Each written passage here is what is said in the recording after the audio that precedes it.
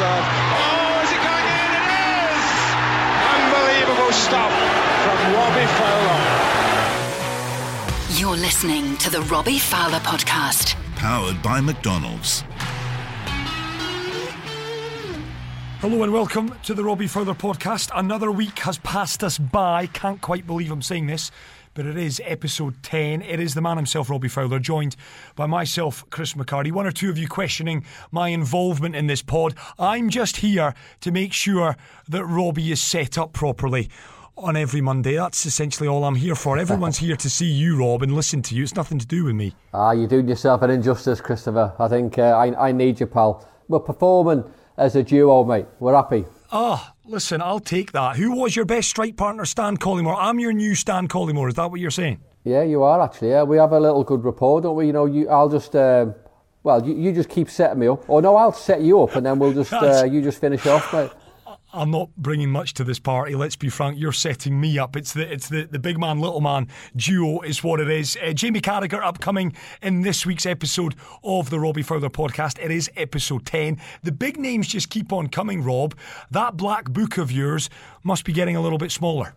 Yeah, it's getting tiny now, pal, to be honest. I think I've used up. There's a few more, I'll be honest with you, a few more. I'm not sure how many episodes that we've got left, but I'm sure we'll manage to get one or two more in, I think, from my end. But I mean, yeah. Have you supplied anyone, Chris? Well, I've got to let our listeners into a little secret. Paul Scholes has scared you off any Man U players, and I don't know if it was because Scholesy said something that you didn't like, but Man United players are not getting back on this pod. There's a ban on Man United players, correct? Well, is there? No, I don't think so. I think Scholesy was brilliant. He spoke really well. I mean, I'd love to, because I actually don't want... I mean, in all fairness, what I don't want is I don't want it to be a Liverpool thing, because obviously people will I don't know, people will think I'm getting carried away with the Liverpool team, and it's not like that. But I just obviously think, the contacts I've got and the people I know, and I think a lot of them have something to say. Now, obviously, I do know a lot of Man United players. Well, I tell you what, Rob, I tell you what to do then. Give me your Leeds player. Give me some homework to do. Which ex-Leeds teammate do you want on this pod? Robbie Keane. Can I get him for you? Robbie Keane would be brilliant, yeah. I mean, okay. Yeah, the two Robbies, we'll have that. Robbie Keane, so He's got a lot to say. Good lad, great player. He'll have a few stories. Man City, former Man City. Who could we get from your time at City? Ali Benarbia? I tell you who can have from an ex-Man City player. And I think he'd be brilliant on it. Steve McManaman. Yes. Ex-Real Madrid. And ex-Real Madrid, as well as the fact he's ex-Liverpool. I need Macca to get on anyway, just because I've just got a funny story with Ronaldo, and I think that needs to be shared, to be fair. So it does need to be shared, and I do not want you giving any of that gold away just yet, because it might just be the best story that you've got up your sleeve. It is a first defender for us. It's taken us 10 episodes. Jamie Carragher, of course, a magnificent defender. You must have had your run-ins. Well, of course, not must. You did have your run-ins with defenders over the years, Rob. Who was the one? Give me an anecdote or two. Who was the defender that caused you sleepless nights? Did anyone do that? You know, without sounding like a bit of a I don't think anyone did, in all honesty, because I enjoyed playing against good defenders. Don't get me wrong, I played against excellent ones, but I never sort of went into a game fearing anyone. And I think if you do that as a forward, then I mean you're on the cusp of having a shitty game, aren't you? So yeah, I did play it against some excellent. I mean, I think back to, obviously you'll know this as well, but the Man United pairings of Steve Bruce, Gary Pallister, both excellent players. Jaap Stam, Ronnie Johnson, David May. I'll mention I'll mention him just because he's a good golfer. I mean, the likes of Jaap Stam, Ronnie Johnson, who else? Rio Ferdinand, brilliant players. Jonathan Woodgate at Leeds, who was obviously a good teammate of mine as well. But all good players. But I think one of the ones that I used to, Gareth Southgate as a player for Aston Villa, obviously England manager now, and he was, I'm sure when we're speaking to Carragher here now, Carragher will mention the simple fact is that he played games the way he trained. Now, I wasn't like your architectural player who performed well in training. I prefer to do all my talking games, if you like, and and maybe I sort of went under the radar in training games. But one of my first experiences of England was maybe going down there and just training and playing five-a-side, doing set piece routines. I remember Gareth Southgate just like pulling me everywhere, in I know, set pieces. I'm thinking, what the bloody hell are you doing here? And even so, I've just obviously game related. I went, well, do you need to do it? And he went, well, this is me. This is what I need to do. I went, oh, go ahead. Well, don't do it. Basically, I'm just giving it. Well, you don't need to do that.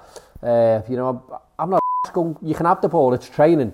And then I played against him on the Saturday and scored 2 or 3. So you know what I mean. So I'm a big adage of, look, not every player can train the way you play. I think some people need to be a little bit relaxed. Some people need to be, have that mentality and that attitude where they need to do everything every single day. But I wasn't. And if you're pulling and probing me in training sessions, then I'm going to let you have the ball, because I prefer to do my business on the Saturday. Now, you're a nice bloke, Rob, and you never like offending anyone. That's one thing that certainly a lot of people that have listened to the pod or watched the pod on our YouTube channel have pointed out. But I've got to do this to you. Who's the defender you loved coming up against? Name and shame.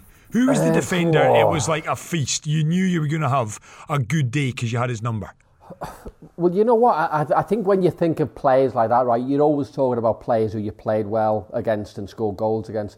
Now, I've just mentioned Gareth Southgate. I've just mentioned, he was a tremendous player, but someone who I loved playing against because I scored goals against him. Now, I've mentioned Manchester United parents. I scored goals against them as well. So yeah, you have. I loved playing against Martin Keown because he was an horrible player. But I had a good record against them, and Tony Adams, all these great players of the Premier League era. So yeah, I enjoyed playing against them. They're obviously all great players, but I just seem to have, I don't know, maybe the hoodoo over them, whereas I'd go out into them and feel so confident to score in every game.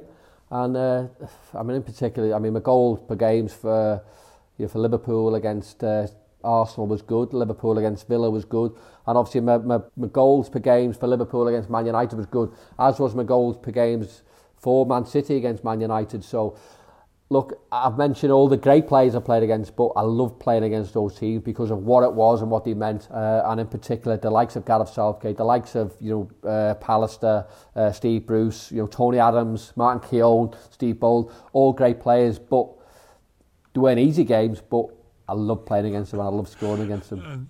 And in particular, the Man United goals, Christopher. Come on. What Liverpool player and what Liverpool lad does not like scoring against them? We never won every game, but I still enjoyed scoring against them.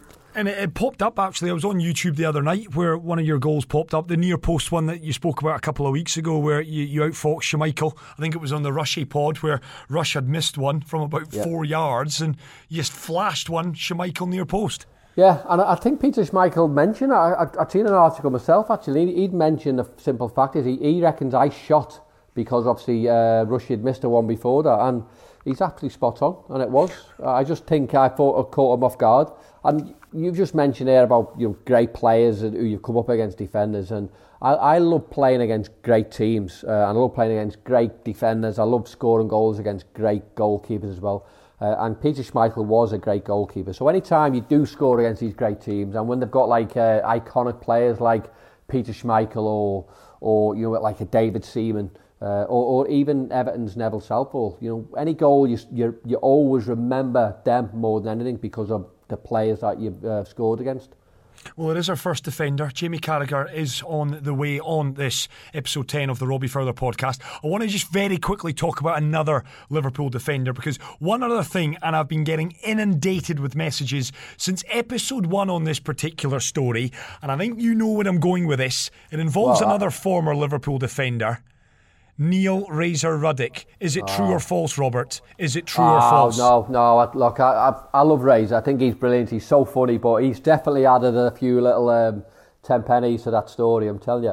And I'll tell you exactly what happened. And I'll let it slide because obviously he's good. And I'm not suing him. I wouldn't sue because he's my mate. But look, I think he's obviously saying that someone had defecated in his shoe.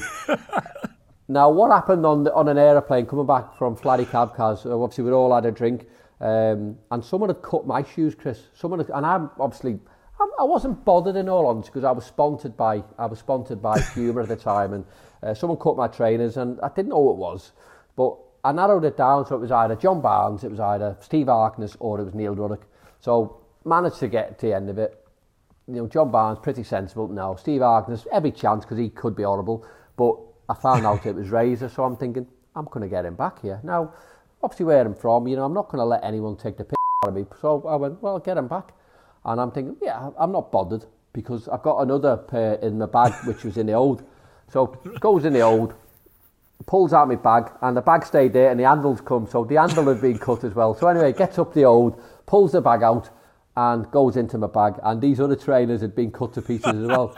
So I'm thinking, oh God, I'll have to get whoever this was back. I'll have to get him back. So, I'm not soft. If people start taking the piss out of me, I'm going to take the piss back.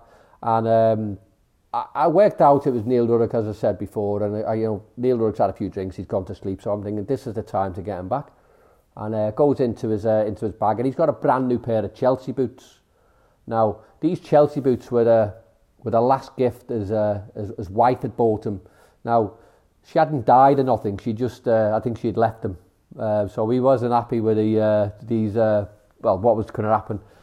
So I'm thinking, well, these Chelsea boots, getting them back. So I goes up to the stewardess on a plane and gets a pair of scissors. Imagine going up on a plane now getting a pair of scissors. So it's just not heard of, is it? No. So by the time I'd finished with these Chelsea boots, they were like a pair of Jesus sandals. They were obviously holding them everywhere. Puts them back in the bag, and then the plane's coming in. Just before the plane's coming into land, Neil Ruddock goes in his bag, and he's obviously aware something might have happened. So he gets the shoes out, and he's calling me everything. He's calling me every day under the sun. And Razor's obviously a big lad. And he's going, well, if you don't sort these out, if you don't buy me a new pair, he said, I'm going to do this, I'm going to do that. I'm thinking, not a chance. So anyway, the plane comes in, we land, we go down the tarmac, we're just getting off the plane. Razor just turns around, he went, you better get me a new pair. So I just went, no chance I'm getting you anything, you don't mind. So anyway, he gets off the plane. Next minute, he just turned around and he lamps me. He obviously just turned around and chins me. And I'm proud of a lot of things in my life, Chris. I'm winning trophies, scoring goals, but one of the biggest things I'm proud of is I took a dig off Neil Ruddock and stayed on my feet, and that was what I was most proud of. And to be fair, I'm like a little bit dazed and a little bit shocked that my teammates just chinned me. And Razor's carried on, and he walks on the coach, because obviously we had the coach on the tarmac ready to pick us up, and I'm just like flabbergasted what's happened, and I actually ran after him. So Razor sat on the back of the bus, and I actually ran after him. And it was David James who stopped me from getting my head kicked in properly, right? Because I reckon if I'd have gone on the bus and tried it, I think Razor would have just got me in a headlock and just sat on me and absolutely annihilated me. But I actually ran on the bus to try and get him back. But it was nothing to do with any number twos. Yeah, nothing to do with any number twos. And I promise you that. Look, if anyone has done a number two in his shoes any other time, it certainly wasn't me. But that particular time and that particular story that Razor's on about, it didn't involve the number two. It involved a cutting up of shoes. He done mine, so I done him back, and he chinned me. But I took account, but I stayed on my feet. I'm liking it. Yeah, and I chased him, but got stopped from really getting my head kicked in. My mum will be happy that was the case. No, I know. I looked at to me that's disgusting, and I would never ever do anything like that. That's in fact, I was a little bit. I'm disappointed actually when I'd seen it, and I'd obviously sue him, Rob, make some more money. I wouldn't do that, because obviously I love Ray's, and I get on so well with him as well, and I will be telling them, because that's, in fact, funny enough, I actually got a message off a mate of mine, a message off Macher, and he went, can't believe he said that. He went, that's not the story I remember. So there you go. I've got a text message on my phone telling me. If Razor's listening to this, Razor, you will be invited on the pod at some point to put your side of the story. Well, no, he just lies all the time. So we'll just. It's your name on the pod, Rob. If you don't want Razor, we don't have to have Razor. That's the story put to bed right now. To be fair, Razor is brilliant, and he would give a laugh. We'd have an hour and a half of just jokes and fun, and people taking a piss out of each other. But yeah, I can categorically tell you the truth, mate. That was number 2. Certainly never happened. Good. Listen, before we welcome Jamie Carragher into the conversation, I want to talk, well, I'm heading to my neck of the woods if I can. Aberdeen Football Club. You're looking at me thinking, what on earth are you banging on about here? Interesting little story. Former manager of yours, Sven-Göran Eriksson, he's thrown his hat into the ring. Aberdeen job is now a vacancy. Derek McInnes, who did a fine job up there, is no more. He has moved on. Stephen Gerrard, a good friend of yours, is up there, Rob. Aberdeen could tempt you up my neck of the woods. Well, I mean, as you know, Chris, I've got another year at East Bengal, so I'm obviously happy with it. I've got a little bit of a job to do, but I mean, I'll be honest with you, it is a fantastic club, isn't it? It really is. I think everything is in place for whoever goes in to be successful. I think it's a good job to inherit. We all know that. I think we all know how good the chairman is. I think he's been fantastic with the club. He's put his money where his mouth is. But you know, to be honest with you, look, I think they're a massive club.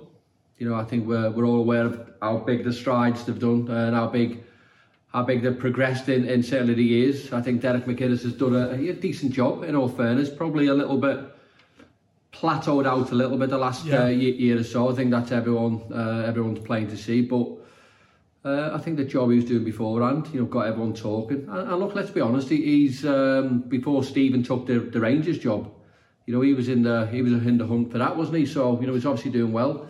The big club, I think they've had, you know, a lot of players who have left recently. You look at the likes of Scott McKenna, Kenny McLean, and obviously not forgetting Sam Cosgrove, who's gone down south now.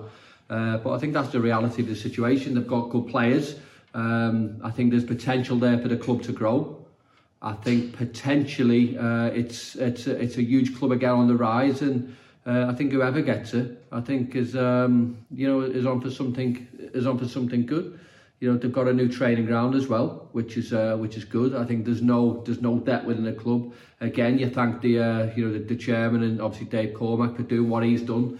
And you know, he's got everyone talking about them in the right place. So I think if you're talking about a job in a club, look, we all know it's a good football club, well organised, well run, and well supported. So I think there's good scope for whoever goes in to sort of grow, you know, themselves and certainly grow as the club. You know, you look at them certainly this year. I think a lot has been said about the goals they haven't scored, but I think from a defensive point of view, I think was it the 3rd or 4th best within the SPL. So there's probably a few little tweaks that, you know, they probably need doing. Certainly from an offensive point of view. Defensively, they've been rock solid, and if you can get the defensive part of it right, then you're onto something good. So good nucleus of younger players. And potential there is to bring some more players in. I think there's maybe 12, 13 players out of contract as well. So I think you or anyone as a manager can grow with the club, and potential there is to go on to much bigger and better things in terms of the club. I did not expect that level of detail, Rob, it's got to be said. That's a man who knows. All those 6 a.m. jobs over in India have held you in good stead. That's a man who knows his football, in fairness. Well, I try to keep tabs with most leagues, Chris, and obviously I think with Stephen doing really well up there, obviously you're keeping tabs, and I mean, he's done a tremendous job. And look, let's be honest, go back to Aberdeen, and Aberdeen are a big club. I'm not sure whether they have the financial clout of obviously a Rangers or a Celtic, but look, I think the chairman there and the ownership will certainly back the next one. The next manager who comes in, and I think it would be a great job, you know, for anyone who wants to go and do it. So I don't know, obviously I've got a job to do, Chris, but we'll see. Okay, well listen, I can tell you that our special guest will maybe come back. We'll park the Aberdeen chat for now because our special guest is standing by. He's waiting to join us. It is an old colleague of yours, both at club level and international level. He's a good mate of yours as well. I know that, Rob. Yeah, he is. I mean, I've obviously got on very well with him for a good few years now. I think certainly him getting into the side. He came in as a midfielder, but went on to be spoken about as probably one of the greatest Liverpool defenders. And when you think some of the great players that Liverpool have had, certainly in those areas, then I mean it's a heck of achievement. It really is. But fair play to him. Great lad, great player, and glad for him to get on now. But we might need subtitles now, Chris. Well, Jamie Carragher is just joining us now. He's the busiest man in showbiz. Is Jamie Carragher? He's more busy than Gary Neville, isn't he? Not as busy as your fringe. I know, sorry, Jay. Sorry, mate. I should have had a cut and a shave for you. Sorry for that, pal. What's it with Liverpool's internet? If it's not Robbie's, it's not John Barnes, it's bloody Jamie Carragher's. Is mine not too good, is it? Just whatever. You just have to keep really still. Cara, do you have bad internet connection in your house? No, just this room. Let me go to another room. Hang on. It might take me about 15 minutes. Wait, I like it. Hey, Cara, can you see your house both sides of the aeroplane when you look out the windows? Let me see if it might work in the kitchen. You've just got into the room with a fancy wallpaper there, haven't you? No, I'm in the kitchen. Is that right, Cara? It takes to get to your front gate to the front of the door. It's a £15 drive in a taxi. Well, listen, Jamie, thanks for joining us. I was just telling Robbie just before you joined us, I was listening to the Greatest Game podcast. Very well done on that, by the way. I was listening to the episode with yourself and Robbie. Thoroughly enjoyed it. Obviously, our job is to make sure over the course of the next hour we don't repeat anything that you boys had a good natter about. But you enjoy the pod. I mean, you're the busiest man in show business. I said it. Yeah, at this moment I am. People can't get enough of me. It'll soon change. So I'm trying to do as much as I can get the few quid in at the moment. But no, the podcast was basically I give my opinion on TV or a newspaper column. So I wanted to do something where I was asking the questions basically and trying to get better at that, because that's something I do a little bit in my role when we get players in and we speak to them and ask questions. So almost just listening to other people's stories or basically looking back at their career really and having a little bit of fun with it, a little bit of a laugh and a joke, but mainly it's about them as opposed to sort of my podcast as such. It's more about the people that we get on and their opinions basically, and that's why we got God on. And obviously inspired them. Yeah, you're not wrong. I know you're not wrong. Cara, what's the story behind it though? Do you look into obviously great games, or do you look into the players and ask them to pick their particular games? Yeah, so I get in touch with them beforehand. So it was almost, it needs the name or it needed a hook, if you like. So we speak about the career. It can go in any direction. But basically, we finish off by best five-a-side team and greatest game you've ever played in or watched. So that gets us into, great players and great games that you can, go a little bit deeper, dependent on their answer, basically. So beforehand, I always know what their greatest game is, not the five-a-side team, but it's just so I don't. We don't talk about a game halfway through that they're then going to talk about at the end. So that's the giveaway. They have to let me know the greatest game, so don't step on the toes halfway through. But that's about it. I wouldn't say I do massive prep for it in terms of knowing everything about them. I just start an interview with the obvious things, and then sometimes just jump on what the person I've got in says really, and just see where it goes and where it takes us, and just try to have a laugh and a joke basically, and then finish with the greatest game. I'll sorry, Chris. I'll just throw it on your toes here, but maybe swing it a full circle here. What would be your greatest game? And I don't want you to go into it too much, but if it's just on the cusp of your brain now, what would it be off the top of your head? I mean, it's the obvious one, isn't it, with Istanbul? But if you take that sort of out of it, I'd probably say two that I would toss up, and one would be my full debut that I played alongside you in. I think we both scored in that game. Hey. And could have been any game, that, Cara. No, that couldn't have been any game when we both scored, I can assure you. My debut for Liverpool, scoring at the Cop at 18, and if that game doesn't happen, where does your career go, basically? So I always think of that one. And possibly one of the semi-finals against Chelsea I'd say 2005. I think, Robbie, you were involved in the 07 one. I think you took a penalty in that one. But I'd possibly say the 05 one, because it was the first time we'd been there. Great Champions League run, and the rivalry with Chelsea. And for us, my era, that was our you know, what the lads had against Barcelona, this team now, or what the 60s team had against, I think it was Inter Milan, and I think in the 70s we had Saint Etienne, that really famous European night, and that was our one really at Anfield. So I'd say Chelsea 2005 at home. I wonder if I can, Jamie. It's gone viral. You've got a feeling, is what you said in midweek, I think, after that win against RB Leipzig. Do you still have that feeling? Are Liverpool winning the Champions League this season? To be honest, I don't think they will. I think they're probably just a little bit short defensively at this moment. And the reason I said that, I mean, I was just, you know what, I was just excited that Liverpool has won a game. I mean, Robbie's in the same boat as me. You want to see your former team do well, and we're so used to it and being spoiled the last 3 years where they almost win every game, that when they've gone so long without winning, just to win a game gives you a nice little buzz and a nice little feel. And I think I was just playing up to the cameras and the fact that Michael Richards was on my left, and we keep winding him up that Man City haven't won the Champions League yet, even though they are big favourites this season. But I think if the draw goes well for Liverpool, I mean, you could get into a semi-final basically, and then, as I said, you're that close. It's a cup competition. The Champions League for me has never been. Well, I say it's never been. It doesn't necessarily mean you're the best team in Europe if you win it, because we were a million miles away from being the best team in Europe in 2005. I mean, I think Barcelona and Real Madrid over the last decade have been the best teams in Europe, and they've dominated the competition.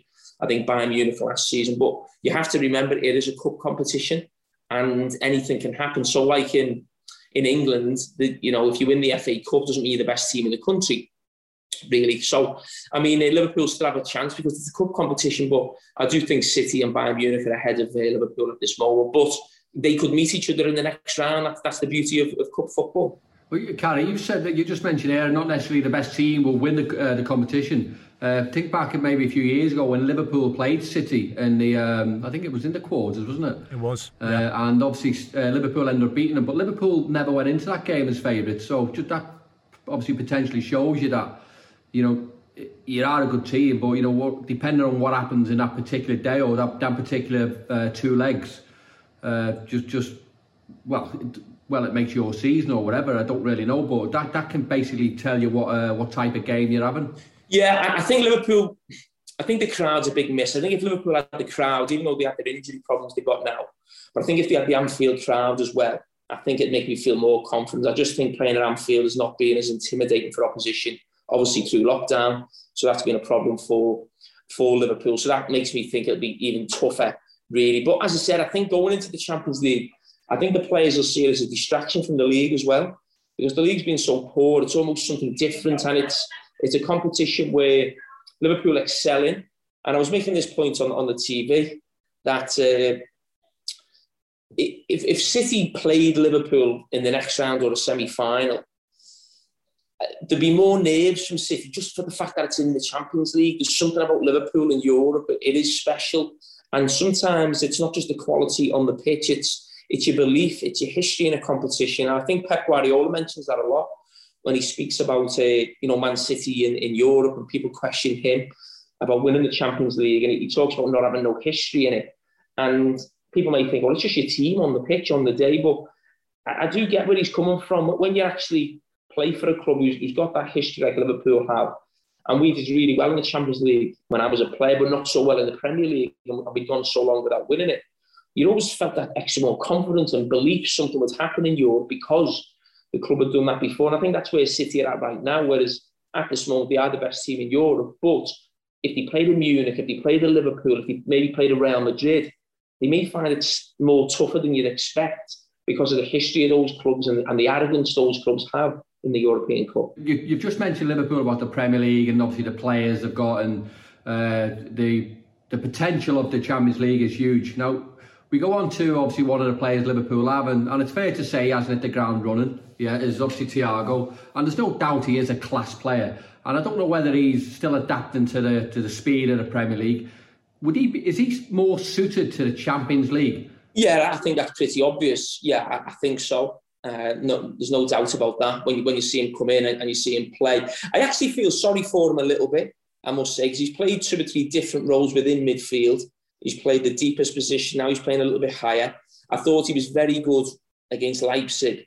And you just think of that knock-on effect of having Fabinho next to him. and what that'll do to his games. I think Fabinho's as good as anyone in Europe in that position, the holding midfield role. And I think you saw a glimpse of what we could see from Thiago going forward. But I don't think we're going to necessarily see a completely different Thiago next season when everyone's fit and firing, because I actually think he's had some really good games. But he's really good with the ball. He's not great without the. He's not great with when he hasn't got the ball, and I don't think that's going to change. He gives silly fouls away. He's not great when the game gets stretched, and the problem he's had is Liverpool games have become stretched a lot this season because they've been losing, and that's been a problem. They haven't got the first goal, and the game gets stretched. It goes end to end because Liverpool are desperate to get into the game, and you can see him trying to cover such a big area, and he can't do it. And that's not a criticism. That's just a fact of what Thiago's like as a player. And I think when you're not winning, no matter how you play, people don't ever say you've played well, really. And it was the first game against Leipzig in the same stadium. I actually done a newspaper column on the back of that, actually saying, it's funny now, people are saying Thiago played well in midweek, when in fact he played exactly the same as he had been playing. It's just that Liverpool won and people feel better. We're all more positive about things. You say, and even if someone has a bad game when you win, you say, yeah, but he gave it 100% and he was there and he done that well and he done that well. Whereas when you get beat, everything's negative. We always look at the negative things, even though some things have been really positive. And I just think he wasn't someone to play every game, really, because Liverpool had a Champions League winning midfield, a Premier League winning midfield. He was brought in to add something to Liverpool's midfield, and the situation he's found himself in and the team, he's almost become a mainstay, really. And but no, I agree, Robert. I think he'll come into his own in the Champions League. I really do. But I think the addition of Fabinho in midfield will provide a big help to him. Yeah, Rob's already said it, Jamie, that he is a class act. When Liverpool Football Club signed him, I thought to myself, that's the game changer. That will be the title heading back to Anfield. Obviously, other situations and injuries have impacted that. But when we go back to your own career, and this is a question as much for you, Robbie, as it is for you, Jamie, when players come into a football club, do you guys, and listen, Thiago is a class act. There's no suggestion here that he's a wrong-in for that football club.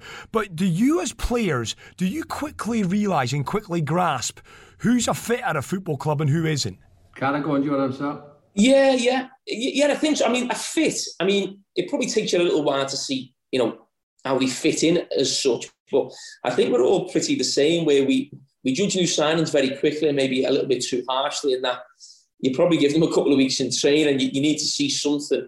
And the funny thing is, at Liverpool, my experience tells me that if someone doesn't do well in the first 4 or 5 months, it very rarely turns around. And that's the opposite of what I hear people say on Sky when we talk about, foreign players coming into England and taking a year to adapt, and we'll see the best of them next year. And what makes me laugh is people always use Thierry Henry as an example about, Thierry Henry. Thierry Henry scored 25 goals in his first season. It's like I need to tell everyone this, that he had a really good first season. He then became the best player in the world or the best player in the Premier League, but he was very good when he first came.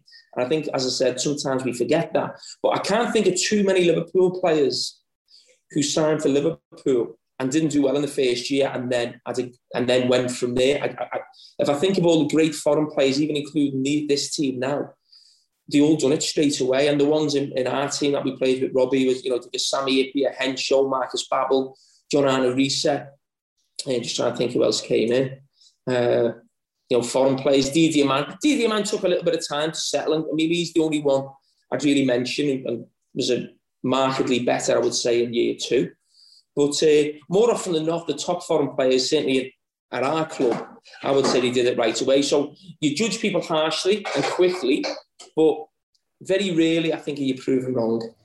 And what about you, Karen, in terms of when players come in and they're playing in your position? What is your mark with that one? Do you compare yourself to them, or what do you do to say to the manager that I'm still the man to play in that position? Is it your confidence? Is it what you do on the training pitch? Is it what you do in a game? Well, for me, Rob, I had that a lot in my career, where I think the club, certainly in the early 20s, always felt they could sign someone better than me, which is fine, and why not? It's Liverpool. They've got to be looking to improve every position, and every year that was my position. And I wasn't a typical Well, listen, I wasn't a fullback. I wasn't a fullback from a kid and made it for Liverpool. I became a fullback because I couldn't get in the team at centre-back at one stage. So they always felt they could buy archetypal fullbacks, if you like.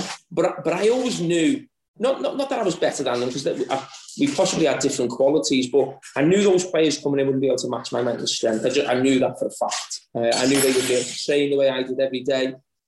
And they probably wouldn't have my injury record, because I never missed training, I never missed games. And I think I wore players down, really, rather than actually being better than them quality-wise. I think I just wore them down through physical and mental strength every day on the training pitch, and, you know, just being there every day. And I always felt if I did that every day, it's very difficult for a manager not to pick me. So, yeah, at times it gave me a few sleepless nights that maybe I might have to move on at some stage. But I was very mentally strong. I think that's one of my biggest strengths as a footballer. You know, we all have different strengths and weaknesses, but one of mine was definitely me mentality, me focus, concentration, and my mental toughness to deal with ups and downs of football and basically get through tough times where I thought other players may find that difficult. That's interesting you're saying that, Carragher, because I obviously look and I train with you every single day, and one of the endearing qualities you had more than anyone was your communication and your attitude. You never say that attitude. Now you get players who, let's be honest, are better than both of us, who you can go, dictate games however they want to do. But whoever came into Liverpool, in terms of what you had, I'm not sure any player did have that. Now, you've mentioned Sammy for yourself, the likes of Stephen Onshaw, the likes of Marcus Babbel, they're all good players and great players. But what you had ahead of them was your ability to organise, your ability to communicate, and your ability to bring out the best of the players around you. You had that, whereas a lot of players didn't have that, and I think that's probably what made you the player that you are. Yeah, definitely. I mean, Rob, that's my personality. That's just me as a person. So the way I speak on a football pitch is the way I speak now in a television studio, the way I spoke when I first played football at 6 or 7 years of age. I know I am a big character, a big personality. It's not an act. That's just me. Whatever team I went into, I would be the dominant player with my voice. Whatever football team I played, and I always told other people what to do. And I could never accept someone telling me what to do. And that's not because I was a better player than them. That was just my character. That was my personality. I couldn't play any differently. So if I played with Virgil van Dijk now, I couldn't lace his boots as a footballer, but I would still be telling Virgil van Dijk where to go on the football pitch, because that was me. And that's why I played at the level I played at, Rob, because in terms of natural ability, you think of you, I'm talking about local players now, yourself, Stevie Mack, Robbie, Michael, and say Stevie Gerrard. We're maybe seen as the real five of maybe the 90s who came through. I didn't have what you used. I'd used were all superstars at 18, 19, and maybe the best player in the Liverpool team at 18, 19. Whereas I wasn't. I was different. And the only reason I could play at that level is I had a mental strength I just mentioned, but also organisation. But organisation comes from actually understanding the game. Yeah. There's no point organising if you're talking rubbish, because sooner or later you'll be out the team if you're giving wrong information. So my organisation skills came from the fact that I understood the game. So the reason I played at the level that you played at was because I think I was one of the best in terms of what was between my ears, in terms of reading the game, understanding the game, giving information, being mentally strong, whether that was overcoming injuries or playing on with injuries. So my actual footballing ability was, listen, I was a good player. I come through at Liverpool right the way through. But I think my footballing ability alone would have been bottom Premier League, top Championship. But I think my actual, between me ears, was maybe top notch, and that's what got me to sort of the level I played at. I think you probably do yourself an injustice there, Carragher, because when I obviously think about Liverpool and certainly being a young lad, I think at times fans can get on our backs a little bit more because we're local players, and they probably demand a little bit more from us at times. But one of the things that strikes me about you is, and I don't know what your opinion of this is, I think you mentioned before about you obviously you never really had injuries, but when you broke your leg, I think you became a better player. Not when you came back, but I just think people realised sort of how good you was and how good you was on a football pitch about communicating and demanding from everywhere else. Does that make sense? Or No, I think you're right, Rob. I think I say this a lot on TV, that you always have your best games when you're not playing. And that happens a lot. And I was never injured. I was always someone who played every single game. And sometimes, listen, you want to play every game, of course you do. But the more games you play, possibly the more bad games or mistakes you can make as well. I always liken it to a fact that when we signed players from other clubs who weren't used to playing European football, if they played well on a Saturday, they didn't need that midweek game in the Champions League on the Tuesday. They needed to almost just relax and embrace exactly what they'd done on Saturday and enjoy it for 4 or 5 days. Whereas at Liverpool, it was like, well, no, you've got to play well again Tuesday, and then you've got to go again Saturday, and then we've got Carling Cup the week, and it was just that constant game after game. And it was not a good thing to break your leg, but I think you're right. I think it maybe did make people maybe appreciate me a little bit more, because, as I said, I wasn't you banging goals in, or I wasn't Stevie Gerrard in midfield. I was a good player. I was always going to get better with experience and maturity, basically. And I always remember something Steve Iway said to me as a youngster. He said, you'll play for the first team. You know, I've no doubt about that. He said, but you may have to be a little bit patient, and it may not happen at 18 like it did for Robbie or Stevie Mack. Because normally, what he said was, the two things that normally stand out for a player that get them in the first team as a youngster is blistering pace, or they score goals. And it was always something that stuck with me, because it's certainly none of them are my strengths. So, but you think of yourself, you think of Michael with the pace, you know, Stevie Mack with the pace and ability, Stevie, you know, what a physical specimen. I was up for it. I was aggressive and I was a fighter. But in terms of physicality, I'm not the tallest, I'm not the quickest, I'm not the strongest, really. So for me, I always had to be, you know, play the game basically in my brain to get to the level I basically got to. But being out at that time, yeah, I think it maybe did. But, you know, for me, I was basically playing in a position where I was a good Liverpool player as a fullback. I wasn't a great one. And I was never going to be a great Liverpool fullback. And basically, I had to fight for my life to stay at the club and play week in, week out until the time came when I was ready to play in my rightful position, because we had some great centre-backs, and also in Sammy Hippier and Henshaw. But also the fact that centre-back's a position that is a bit like a goalkeeper. You don't really want kids playing there. You don't want youngsters playing there and making mistakes. If you make a mistake or you have a bad game, you just get brought off. A striker can win you the game. He can't lose you the game. A defender can't win you the game. He can lose you the game. And that's what I used to always think. So as a youngster, if you make mistakes in that position as goalkeeper or centre-back, you can really cost your team. So I had to sort of just bide my time till I got my chance at to my mid-20s, basically, for me, and a chance at centre-back, and just stayed there then ever since. Well, Carrie, you just mentioned about obviously getting into the team, and I remember you as a kid, and you obviously playing for various England teams and being at the Lilleshall. I mean, obviously you came through as loads of people will remember this, but you came through as a centre midfielder, but then went on to play in various positions along the back line, left back, right back, centre half. What did you like as your favourite position? I know you just talked about obviously certain roles there, but what was your preference? Well, I actually joined Liverpool I was a centre forward up until the age of 16. So my first game for Liverpool reserves was centre forward. Yeah. So, you know, I was still a striker. I was next in line after you, both. There was a couple of injuries, I think, early on. So yeah, that was my first role. But my first year at Liverpool full time, I'd played for England as centre forward from 14 to 16. I joined Liverpool as a striker, but I knew I'd never had the pace or the ability to go past the man. I was someone who was a number 9 when I was a kid, scored goals, broke all the records for, you know, junior teams and Bootle boys, Sefton boys. But I always wanted to play midfield because I always wanted to have a bigger involvement in the game. Just scoring wasn't enough for me when I was a kid. I wanted to be involved in everything, really. But obviously I wasn't. When I was 14 to 16, there was obviously better midfield players in England than me.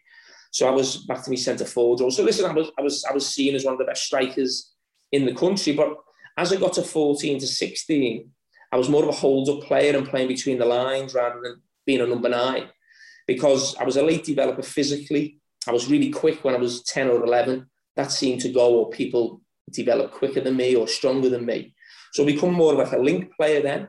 And then when I joined Liverpool, we were playing 3 at the back, if you remember Roy Evans' team. Mm-hmm. So when I came back to Liverpool, I started playing Macca's role, if you like, for the B team. And then it became centre midfield. So it was just slowly going further back. I played centre midfield in the Youth Cup, which we won. And I was playing for England then in central midfield. And Ronnie Moran mentioned about me going to centre-back because we lost our centre-back, Eddie Turkington, in the semi-final of the Youth Cup. He got sent off. So I went back there for the last 15 minutes and he was then suspended for the first leg of the final. And it wasn't like the academies now where they've got like a squad of 25. It was basically 12 or 13 lads from Merseyside. One goes down. It's like you bring in someone up from the year below. So there was no one else there. So I went centre-back for the first leg of the final, played really well away at West Ham. We won 2-0 against Frank Lampard and Rio Ferdinand. And I stayed there ever since and just alternated them between centre-back and centre midfield with the first team in my first year or two with the first team. Listening to you there, Jamie, and it was Stephen Gerrard, I think, in episode 6 that said he growing up wasn't like you. You were a stato. You know, exactly what you see on the TV is what you were during your playing days. You talking about you couldn't lace, your words, you couldn't lace Virgil van Dijk's boots, but what you could do is you could tell him where to be. It lends itself to the question, Jamie, why never management for Jamie Carragher? It never fell in my lap. I wasn't going chasing it because I'd seen what management had done to the two biggest influences on my career, Gerard Houllier and Rafa Benitez. The job at Liverpool had taken its toll on the two of them after 6 years at the club. I'd never moved home. You know, Robbie's obviously been all around the world, but more often than not, Liverpool lads are quite home birds, shall we say. I started my badges and I was offered a job. I was offered 2 roles, basically, which if I'd have taken them, or it materialised, it'd been interesting to see where I would be now. But my last season at Liverpool, I asked, would it be possible to shadow Steve Clarke and Kenny in the pre-season? So I thought they would stay for my last season. They ended up obviously losing the jobs, but I thought, well, okay, to me last year, I've started my badges. What I didn't want to do was say, right, I'm going to become a coach or a manager. And then I become a coach, and after 2 or 3 weeks or a month, I go, I don't like this. It's not for me. Because it's okay saying you want to do it, but what time do you get up? What time do you get in? What does it entail? No one knows until you do it. So I wanted to use my last 12 months as a player as almost a preparation for a coach. So I wanted to go in on the meetings with Kenny and Steve Clarke in pre-season, and how do you set a training session up? How do you decide who played? You know, all these things that I didn't know nothing about. And then Kenny lost his job. And then Brendan Rodgers came in and he then had a chat with me over the phone when I was on holiday. And he said he wanted me to be part of his staff, the first team staff, like a player coach. And I thought, brilliant, yeah. And it'd give me 12 months to see, do I want to go into coaching or do I want to go into the media? Because I've always stayed in football. I love it too much. And Brendan said, I want you on the staff. So I was delighted. And then he changed his mind and brought Mike Marsh up, which is fine. So then I just played them and basically told Liverpool, or told Brendan the first time I spoke to him, I was retiring at the end of the season. So Liverpool knew my situation. And then it got to January, February, and I got an offer from Sky. And it was too good an offer. It was doing Monday Night Football, which was the big draw, which was to really delve deep into the game. And I hadn't been offered a job at Liverpool. And I'm not saying I should have. I'm not complaining by any stretch of the imagination. I don't think it should be jobs for the boys. But I do look at that and think, well, you know, they let myself go, they didn't let Stevie go, I think a couple of years later. And you just think about experiences, whether that was maybe at the academy or run the academy. I may have said no to that job if I was offered it. But I do look back and think, if I was looking at that now and I saw someone else and it wasn't me, because it's hard talking about yourself in that situation and saying they should have done this, they should have done that. But if Trent Alexander-Arnold basically finishes his career at 35, I'd be looking at it and thinking, not there should be a job for him because of that, but you wouldn't want to lose that experience of the club and what it means and what he's done as a player. I'd be thinking, you have to almost find a role for him. And that's when I look back at Liverpool and think, if I was in a position of authority, I wouldn't have let my experience leave, and I wouldn't have let Stevie's leave. Stevie may come back. Well, Stevie did come back actually, for the youth job, but he went to the MLS. You may never have got him back. You know, you think of the experiences as local players as well for so long with the club. And I just thought, probably a little bit strange to let that go. But it's not something I'm bitter about or think I should be at Liverpool. That's certainly not the case. I love the job that I do at Sky, but as I said, that's how it fell. I got offered a really good role at Sky. I got offered a couple of roles in coaching. I said yes to both of them, but they never materialised, and then it's just gone from there, really. Kat, I get what you're saying there, and if I'm being honest, I was probably a little bit peeved off that. When I went back to Liverpool, and obviously I was only there for 18 months from 2006, and I left at the middle of 2007, and that was probably what I was, lingering on for. Maybe Rafa just say to me, "Oh, well, listen, you're not going to be playing, but maybe do you want to start coaching reserves and start building up that way?" So I was hoping that was going to happen to me. Obviously, what you were saying, he didn't want to chase it, so you feel a little bit embarrassed, maybe asking and putting her on their toes. I want to do that.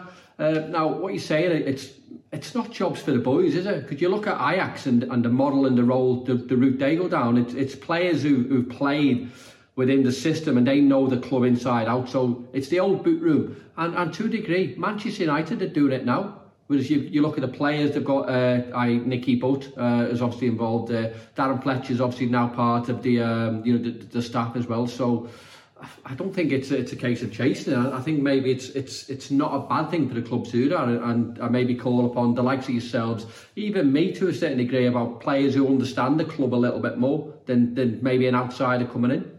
No, I agree what you're saying. No, what I mean by jobs for the boys is I don't think you should necessarily get a job just because you've worked at the club. I think Liverpool is an institution. It deserves the best, and you try and get the best possible people. But there's no doubt we have a huge advantage on other people coming in from outside with our experience at the club. And that's my point with me and Stevie. Who knows if we'd have been good coaches or managers or running academies? We don't know.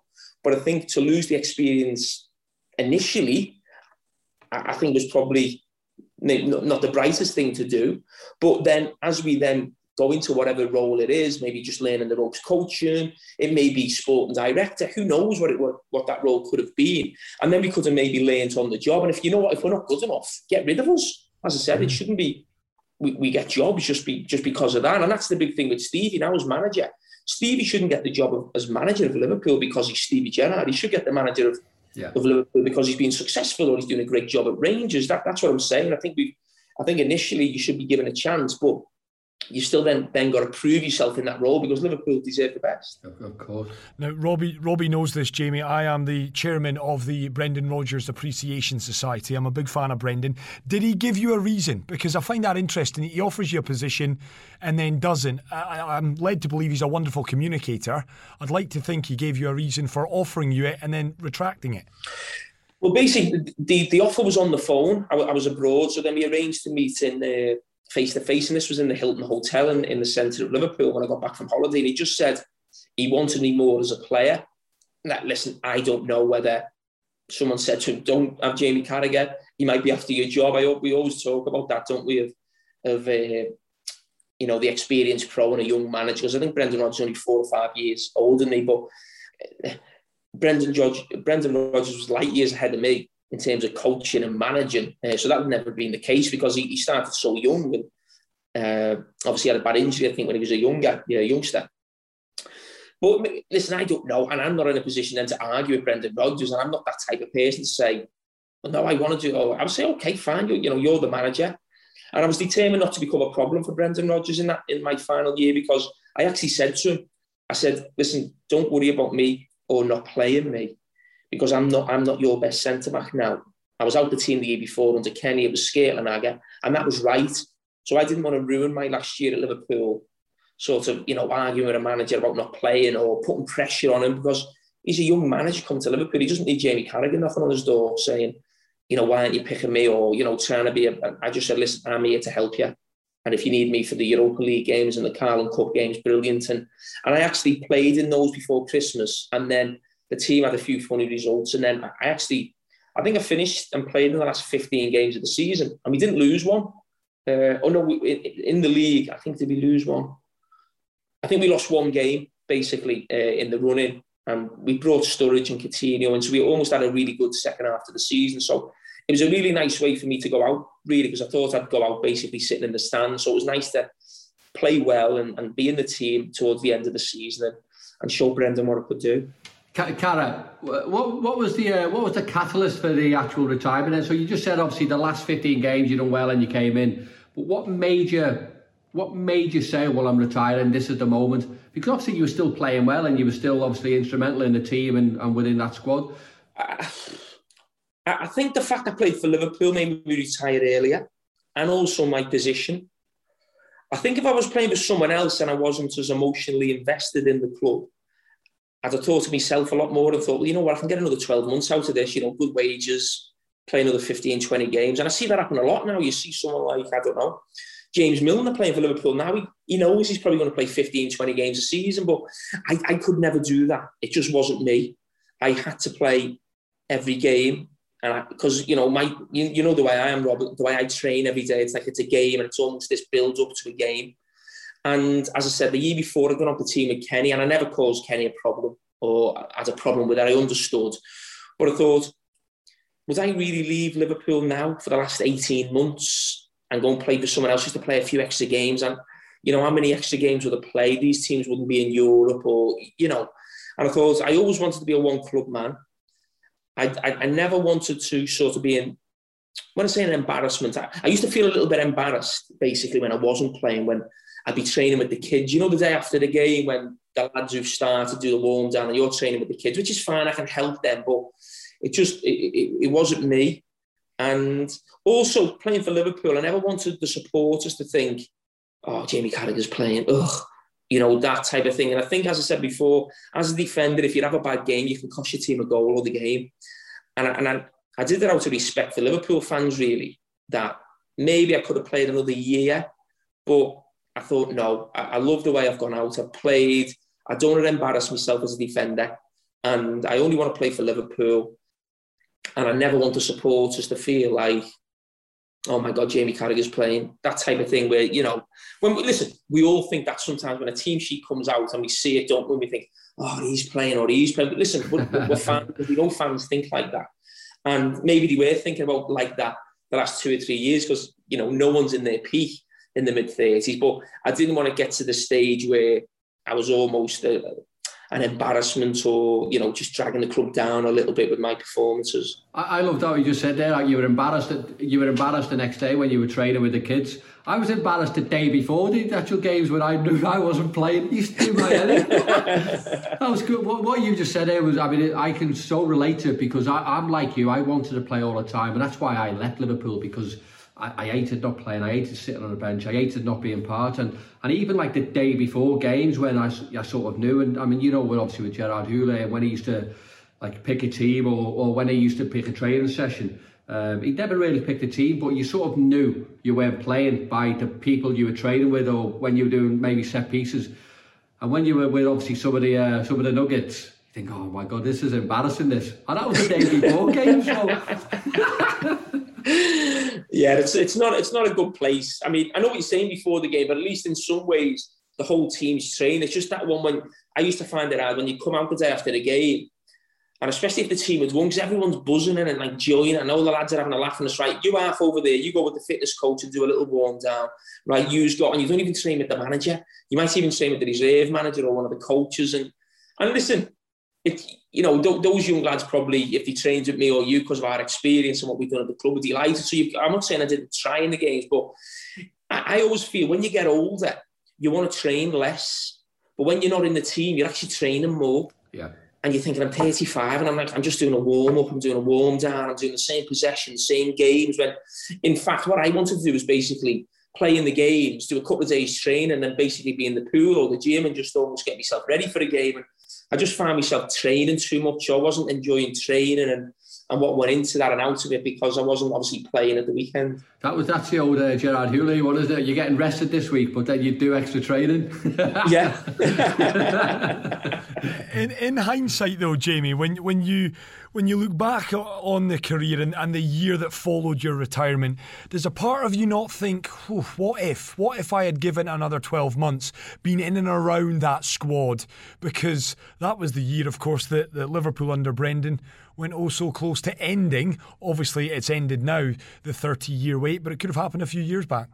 Yeah, that thought was going through my head every week in that run and thinking, what have I done here? What an Something I wanted for so long and they're going to do it. I kept thinking, I'm going to be like Jimmy Greaves. You know, do you remember Jimmy Greaves for not winning the World Cup? Everything else he's done has forgotten because he never played in that World Cup final. I think everyone's going to reach like, can I remember the year you didn't retire? He won the league. And I'll be like, oh my God. You remember? Can anyone mention Istanbul? Please don't forget it. But no, listen, it was a weird one. It was hard, to be honest, because watching it, I wanted to be involved in it. I wanted the club to win, but you're also sitting there thinking, I'll be remembered for the year I retired. We won the league. So it was a horrible, weird situation. My son was my first season, my son started going to the game and he's like, this is amazing. You're going to the games, the atmosphere and that. And then obviously what happened to Stevie, your best mate in football as well. It was just, you know what? I was just glad when the season was over, actually, because the emotions of it, for lots of different reasons. I have to be honest, it's easy to come on and say, oh yeah, I was desperate for them to win. Half of me was, but the other half of me was thinking, oh, what have you done? You know, so you have to, and Robbie and other players will tell you that it's a team game, football, we know that. But we always think about ourselves and making sure we're in the team, basically. And even when you're not in the team or you get dropped or you're injured, you always want to play in your position, not to play too well. You know, you want the team to win, but, you know, you want to get back in the team. And I always tell people that. So it wasn't a really strange, funny season where I was sort of glad when it was over, really, in some ways, but obviously devastated for obviously what happened on that Chelsea game, really. But yeah, it was an emotional ride that season. Just on the coaching, to wrap up on the coaching theme, has there been any more approaches, Jamie? And have you closed the door entirely on it? And I'm not saying, don't think for 1 second I'm saying you're a bad pundit. You're a bloody brilliant pundit at what you do. But I just think when you're so knowledgeable and when I'm being told that you are someone that really studies the game, I just think to myself, coaching just seems the natural fit. To be honest, I don't think I'd be a good coach or manager. And listen, maybe a coach, but I think if I was involved in football, I'd have to be the manager because of the way I played the game. I don't think it'd have to be my decisions or my way of doing things, really. But management's not just about knowing football, it's managing people. And I think that's where I'd have a problem. I really do. Because I was very sharp with my tongue, basically, when I was a footballer. I'd never hold back on saying anything to anyone on the football pitch because winning for me was more important than friendships on a football pitch, and winning for Liverpool was more important than anything for me. And I think I'd probably have a tendency to fall out with people. Not because of some of the reasons we talk, because I'm not a great player, but when we talk about great players going into management, they can't understand players not being able to do what they could do. That wouldn't be my problem. I think my frustration would come from the fact that people didn't love football as much as me and weren't as passionate about our team winning, really. Because I think when I was a player, I used to think like a manager, and if I hadn't played well or we'd lost, I think I used to take it more than a lot of players. And that's not saying I cared more. I don't mean that. It's just that like I constantly thought about football. And if things hadn't gone well, it affected me for 2 or 3 days, and possibly the way it does affect a manager. And that's certainly not the case with a lot of footballers. I think we all get disappointed, you know, at times, and Robbie will be the same. But I was probably too hard on myself when I was a player and didn't enjoy it. Just to obviously pause you there a second. Is that a good thing or a bad thing, though? Because when you say you're maybe too harsh on yourself, I know with football and you're playing games, they come thick and fast. But you're winning games, you're losing games. But if you're that mentally drained by, you know, the way you perform or losing games, how does that affect you going into the next game? Well, it could be as a player or certainly as a manager. How would that affect you? And Rob, that's why I think it wouldn't be good for me, management. I think that the job as it consume me, it would. I mean, football consumes me now. I'm not even a player or a manager. I think about it a lot. Games I'm doing or what I'm going to talk about or a newspaper column. So I put a lot into it. And yeah, I had that problem as a player. I did. I saw a sports psychologist for a couple of years about that as well. And I could never fix it. And basically, the way I was mentally and how tough I was on myself was what made me the player I was in the end. That's what it was. I almost had to go through it. I couldn't be any other way. So the fact I was so tough on myself, if I'd played poorly or we'd had a bad result, meant I would train like a lunatic that week. It'd be on my mind. I couldn't get the last performance out of my head until I'd played again and played well. Really. And that's why I say I probably didn't enjoy it enough. And I could never forget a bad performance or a bad result. I couldn't be one of those people who just went, I'll forget I'm playing really well. I've had 4 good games, just, a bad game, it happens. I couldn't do that, mentally the way I was. But I was like that as a kid. Yeah. I could never I thought about football a lot when I was a kid. Results used to affect me. And that's why at times I used to lose my temper on the pitch with my own play. I never lost my temper with the opposition or very rarely the referee. It was always my own players, really, maybe for not performing well enough or not doing enough or not being committed, or just that frustration that we couldn't win, really. So I was maybe not the most popular in the dressing room, certainly on the back of defeats or poor performances for Liverpool, because I could get really wound up in a game. And I think that's where I'd have a problem with players if I was managing. I'll be honest with you, I think if I brought any manager onto Monday Night Football and we were speaking about football and tactics, I would not feel out of my depth. And I don't mean I would know more than them. I'd learn things from them, I get that. But I think I could question them, I could probe them, I could understand where they were coming from. And, I wouldn't feel out of my depth. I'll be totally honest with you. And I'll be honest with you, and I think Stevie will say the same. Now, he's doing brilliant at Rangers, but in terms of knowledge of football when we were players, I think Stevie would say I'd have won that hands down. Now, it'll be different now, because he's had 4 or 5 years of experience of managing and coaching, which is different in terms of just knowledge of football. There's a lot more to it. But as I said, in terms of knowledge of the game and speaking to people in the game, I'd feel very comfortable in any room with any set of people. But there's a lot more to it. As I said, it's managing people, putting teams together, man management. There's so much more to it. And I think I could possibly fall down in those areas just because of my passion for the game. Oh, I thought you were just worried about the stick that Gary Neville would give you. It's impossible to get. The only good thing about Neville going to Valencia is if I ever go into management, I can't be any worse, so I can only be better than him. So I can't get any stick from him, to be honest. But he's killed any hope of any Sky pundit ever getting another job, hasn't he, basically? Yeah, he probably has Gary. I wonder there, talking about your mindset then, Jamie, and the fact that, winning really mattered to you, and perhaps it didn't as you've alluded to, for some teammates. Would you tell them? And again, all the years, 17 years you were a regular at Liverpool, the players that perhaps didn't share that, would you pull them up on it? And there's a few names I could throw at you that immediately, and there's one in particular who the club decided to choose him over a certain Nicholas Anelka. Someone like him, would he have been someone who you would have had to have pulled up on a regular basis to say, I'm just not sure whether you actually care whether we win, lose or draw come a Saturday afternoon? No, I wasn't someone who'd, in training, I wasn't someone who'd sort of pull someone and give someone words of advice. I never even really done that with young players, and being totally honest. It was more actually what went on in the 90 minutes on the pitch. And to be honest, I'm a big believer of what got said on the pitch stays on the pitch. Between opposition players, between ourselves and whatever. But I would never carry nothing on with a player or anything like that. And it wouldn't be like a sit-down chat or something like that. It'd just be me in a game, like 100 mile an hour. The stakes are very high. And it's not a time to be thinking, is this the right or the wrong thing to say to someone? It's right, bump.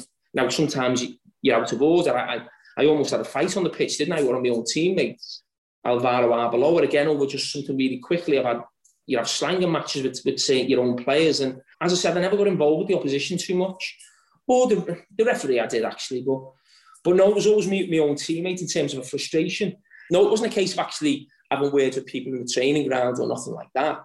No, I never got to that stage with me, really. It was just that frustration in the 90 minutes just to try and make sure Liverpool could get 3 points or win a cup game. The Robbie Fowler Academy is the award-winning leading college for football and academic education. You can find out more at the official website, robbiefowleracademy.co.uk. Cara, when you think about obviously football now, and obviously when we were certainly coming through the system, if you like, when we were playing, you could give players stick on the pitch, or your teammates, you could give them, a bit of a Nowadays, it's a little bit different. Could you handle like not being able to sort of speak to a player aggressively as a coach or as a manager? Because you in all fairness, nowadays you have got to speak to everyone with a little bit of a different attitude than what you would have had to speak to them years ago. No, and that's why I'm convinced I've made the right decision, Rob. Because I'm an emotional person, certainly when it comes to football. And when you are emotional now, things happen, you know, that you don't want to happen. You look back with regrets. And listen, I'm not saying no coach should ever be able to have a right go at a player or put him in his place now and again, but I think there's a lot less than that. And I'm not saying I'd want to do that necessarily. I think that's the right thing to do. I wouldn't want a manager coming into my son now absolutely slaughter him at half time, you know, when he's got to go out and play the second half. I'm not saying that's the right thing to do. I'm talking sometimes when you're that passionate or you're that emotional about football and you love it, sometimes things happen that you don't want to happen, and you'll say something to someone you think, oh, I can't, but you say something in the heat of the moment. And that's why I think me getting involved in those situations is probably good that I'm not, and I'm doing the job that I do, because I can still talk about my football, but I'm not as emotionally invested in any club or team. Now, listen, obviously Liverpool, of course, but in terms of, analysing other teams, I can take myself out of that sort of pressure cooker of that bubble that we were in for so long playing for Liverpool. And I like it, to be honest. And I actually like the fact now that, even though it's a little bit different, when Liverpool have a bad result, you do get a bit disappointed, but it's nowhere near as bad as it was when I was a player. And I always imagine what it'd be like now if I was a coach or a manager. And to be honest, that's the thing I enjoy about not being involved in football. That feeling when things doesn't go well. It's a tough place to be for 2 or 3 days, and I always found it tough to get myself out of those places. So the job I'm in, I very rarely go there with punditry. It doesn't take you to those places. But as I said, it doesn't take you to those highs that you had as a player, and maybe some people are having as managers and coaches. I read somewhere you talk about the fact that you weren't scared to have a go at teammates, Jamie. Was there a game where you had a go at our other guest, Robbie, and a certain Craig Bellamy pulled you up on it? Is there a story there? Yeah, that was funny. I didn't have a go at Robbie as such. It was Robbie was at the other end of the pitch. I was on the halfway line. Robbie must have lost the ball, and you're just gone, for f***'s sake, Robbie, keep the ball. It wasn't so much at Robbie, just speaking out loud. And Craig Bellamy was still up front, and he said, how can you have a go at him? That's Robbie Fowler. You can't lace his f***ing boots. How can you have a go at Robbie Fowler? And I'm very rarely caught speechless at any time, never mind on a football pitch, but basically Bellamy left me speechless. And he's probably done that to a few. I'm not the only one, but that was Craig Bellamy. I was just shocked that an opposition player was talking. I never spoke to the opposition in the game. I don't know, ever. And Bellamy, but he was another good character. Me and him had a few ding-dongs on the pitch. He's had ding-dongs with everyone in, don't worry. I've heard he was a great trainer, though. That's one thing about Craig. I've heard from various people who, up at Celtic, he had a massive impact there when he went up and spent time up there on loan. He was proper around a football club, wasn't he? Yeah, and I'm a big fan of Craig. Get on really well with him now. He works with he's a coach in Belgium with Vincent Kompany for the reserve team. He's a huge lover of the game. He's similar to me. He's got real passion for the game. And I think similar to Craig, I think that's where a lot of his outbursts came from. The fact that people didn't train as well as him or put as much into it as him, because he trained really well. He had a lot of injury problems, which he had to do extra work for. He'd always be in the gym looking after different things. So he's a real dedicated professional. I think a lot of his frustration used to boil over when he'd see players maybe not putting in as much as him. So it'll be interesting to see if he goes into the management game, which I'm sure he will at some stage, and how he actually can control that, because I think it is something we have to control if he wants to have longevity in that in the coaching world. Carragher, your character, and look, I've known you for years anyway. I know obviously you've come through the reserves, the B team, the youth team, and you mentioned before Gerard Houllier in terms of how instrumental he was in sort of helping you better your career. What did he actually say to you to sort of get your head down and get a grip of what was needed to be the ultimate professional? To be honest, I think it wasn't just Gerard Houllier. It was growing up as well when you get to that age as well. You sort of early 20s, you're going out with your mates, aren't you? You're 18, 19, 20. Gerard Houllier just comes in when I'm 21. And it's not a case of, that just ends completely, but it's just a slow down process, really, where you get together with Nicola, you're going out with the lads a little bit less as well. And just the education of it, really, and starting to understand what alcohol does to your body, basically, and what you're eating, really. When you're a young kid, you just think, I'll have a few bevies with my mates Saturday night, I'll run it off the next day. But it was people like him, the way he used to speak about it, and the things he used to say. And he used to say that thing he said to myself and Stevie, don't go to the nightclub, buy it when you're finished. Basically, you'll have that much money, you'll be able to buy one. Just little things like that just stick in your head. But I'm not sure it's a place I want to go when I'm 35, 36, or 43 right now, the nightclub. But it was just things like that and what it could do to your body and the effect it had on you as well. And basically, he was creating something where he expected players to train the way they played. And if you were drinking alcohol over the weekend or you were in the best possible shape, it was going to affect that. It was basically, he wasn't changing. So I felt I needed to change. Now, I don't think, when I say needed to change, I don't think I didn't have a drink problem. It was just a normal young lad going out on a Saturday night. But obviously, you're not a normal young lad. You play for Liverpool. And we all know, every player will tell you, you get into a few scrapes here and there because of drink. It always happens. And it's not through any bad intentions. It's just hijinks, isn't it? Before you know it, someone's done something, one of your mates is involved, and you're like, oh my God, how's this happened? You're only trying to have a laugh or a joke. And you know what? And I had 3 or 4 instances like that as a young lad. And Houllier came down hard on me. And it probably gets to the stage where you're probably thinking, well, is that worth risking my Liverpool career for? Basically, you know, going out with the lads and things like that. And I'll still go out with the lads later on in my career in different times, but you're older, you're more mature, you make sure you don't find yourself in those situations where, you know, shit happens as it does with most young lads on a night out more often than not. And just basically not trying to find yourself in the wrong place at the wrong time. I listened with intent on the pod that you guys did on the Greatest Game podcast. And Rob, it was quite a frank admission from you in actual fact, where you said that it really hurt. I think it was your old man that said to you, Rob, had you not drank as much, you might have gone on and done bigger and better things. And you were frank and honest with Jamie on that particular pod. And I just wonder, to put that right back to you, Jamie, for something similar, what kind of hurt, something that stayed with you in your career that hurt and got to the nubbin of something, as Robbie's father's words had for Robbie those years back? Yeah, I mean, to be honest, you just threw that at me. I'm not sure I can think of something that... I mean, little things like... It's not a big thing, but I think when I'm always described as a player, it's always like, oh, hard commitment. And I did say that before, but I think I was a lot better player than maybe given credit for in terms of, you know, passing. I always thought I was a decent passer to the ball. So that's a small thing, but I could understand when you're talking about what Robbie's one's there, that's, you know, something personal with your dad and about something off the pitch. So certainly nothing like that. But I look at little things and I think, where I look back at my career and think, well, I'd love to have played centre-back my whole career. I don't think I ever nailed down. The only team I never dominated was the England team, basically. And I look back at sort of Rio and John Terry, who were better than me. But I always think, what would it have been like if I played centre-back my whole career? Little things like that. Well, not so much regrets, really, but just little things I look at. And maybe the way I'm described as a player a little bit, but it doesn't bother me too much, to be honest. But obviously, that situation with Robbie was very open on the podcast, and we have things like that, and there are things like that pop up at different times with your family, because as I know myself now, watching my own son play, I think your family probably feel it more than yourself, you know, when things are going well or not going well, and Robbie's son plays football as well, and the feeling I get when my son plays well, and the feeling I get when he doesn't play well, I feel I'm happier than him, and I feel it more than him, because you want him to do well so much. So I'm sure Robbie's dad there was coming from a good place, and just because you're so desperate for your own son to do well, basically, and you know how proud he'd been of Robbie, you know, for so many years banging those goals in for Liverpool.